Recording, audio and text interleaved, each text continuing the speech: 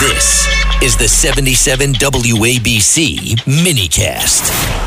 I understand we have the senator on. Rita, bring the senator back. Exactly. We have now Senator Rand Paul, of course, of the great state of Kentucky, also a doctor as well. And Senator Paul, we are so thrilled to have you here on Katz and Cosby. You know, we've been talking about crime and just the impact of what's happening in this country.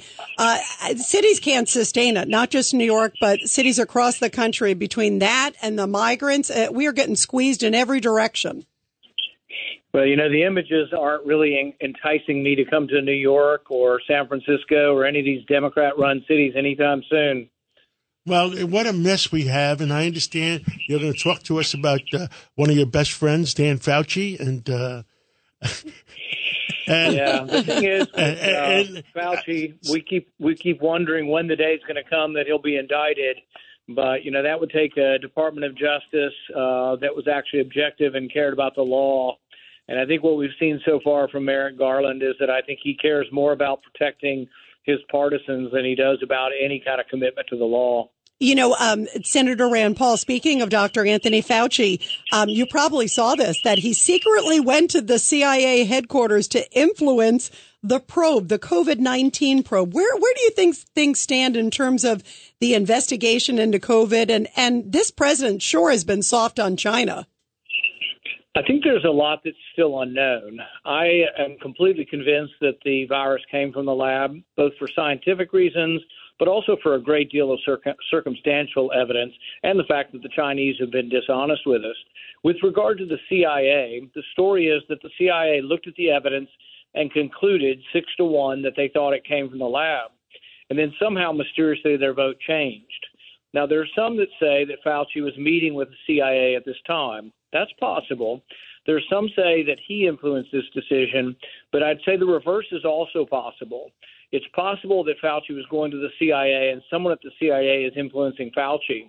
The reason why I say this is in early 2020, when there's a meeting of all these different virologists, and they all are saying, my goodness, the virus looks manipulated, and we're also suspicious because we know they're doing gain-of-function research in Wuhan, it sounds like Fauci is actually truly interested.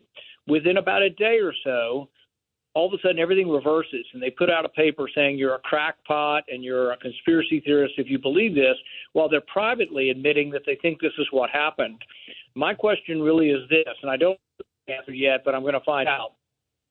Did Fauci influence the CIA, or was there someone at the CIA that actually influenced Fauci? I do believe he went there. We're trying to get his records of the trips to the CIA. But as you know, the CIA is not real forthcoming. And so this has been a slog all the way through because Democrats have opposed any investigation of this. But this is a big deal. And it's interesting how these so-called scientists also seem to be intertwined so closely with the intelligence community. Well, you know, my three questions on Fauci was, and I'm the famous guy that interviewed him on January 25th, and I know all the news networks were playing that interview. Yeah, that made a lot of headlines. Yes, and it comes down to A, he was in cahoots with the Chinese. B, that he trusted the Chinese friends so much that he actually believed them. Or C, he was making a profit. I mean, I don't know what the truth is. I don't know what the truth is. John, it sounds like the senator's throwing a D in there that might be the CIA asked him not to finger the Chinese. Well, is that what you're saying, Senator?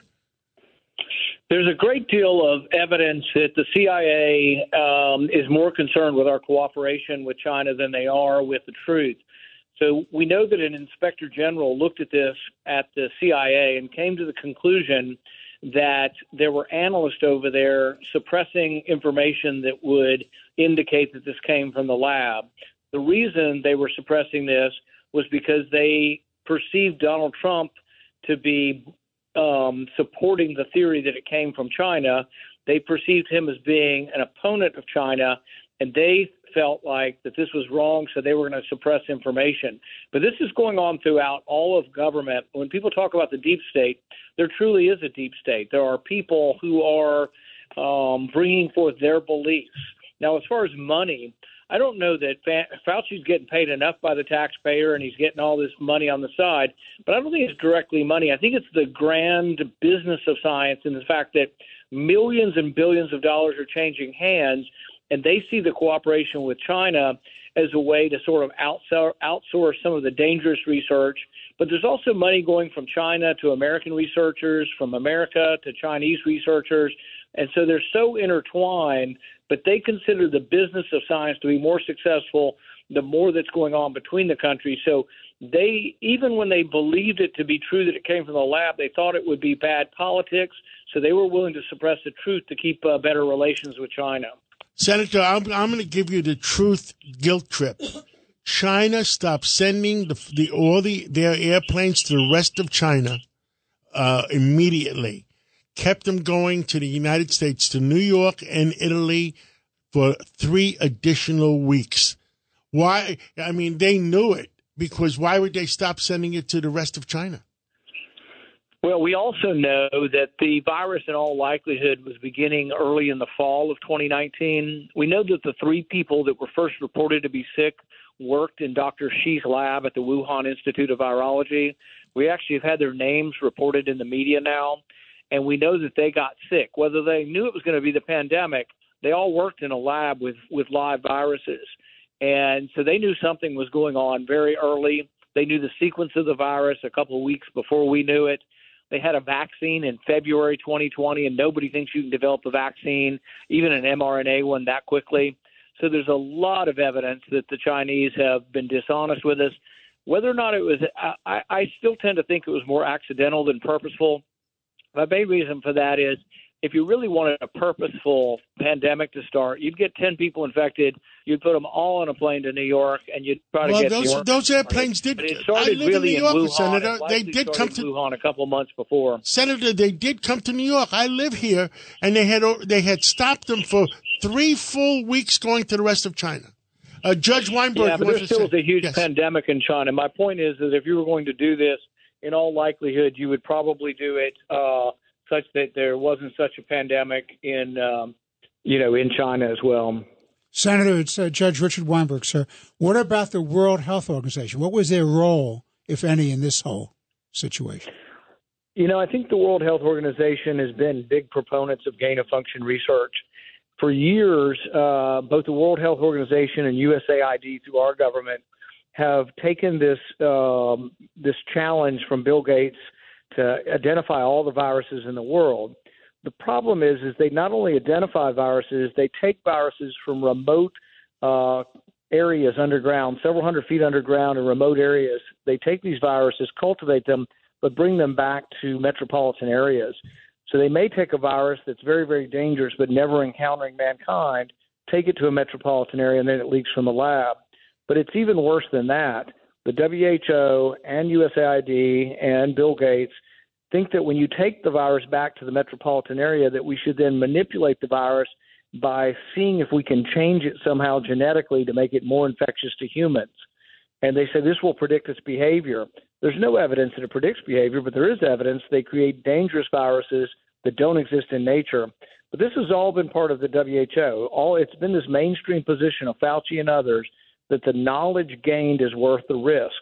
In fact, Fauci's quoted in 2012 as saying this explicitly, that the risk of a pandemic is worth the knowledge that we gain. And I would beg to differ, and the million Americans who died from this, I think their families would be quite upset to know that Tony Fauci said, even if we get a pandemic, it's worth the knowledge. Oh, my God. Wow. No, blockbuster. Senator, we got a minute left. Tell us, you got a new book out. Give us the name of your book. It's called Deception, the Great COVID Cover-Up. It goes into the extensive cover-up that happened in our government, beginning with the Chinese government, but then in our government as well throughout several different departments of government, through dozens and dozens of different research proposals. And ultimately, we're going to bring to light the entire cover-up, and particularly Tony Fauci's lead role in that. And it's available now at Barnes & Noble and at Amazon?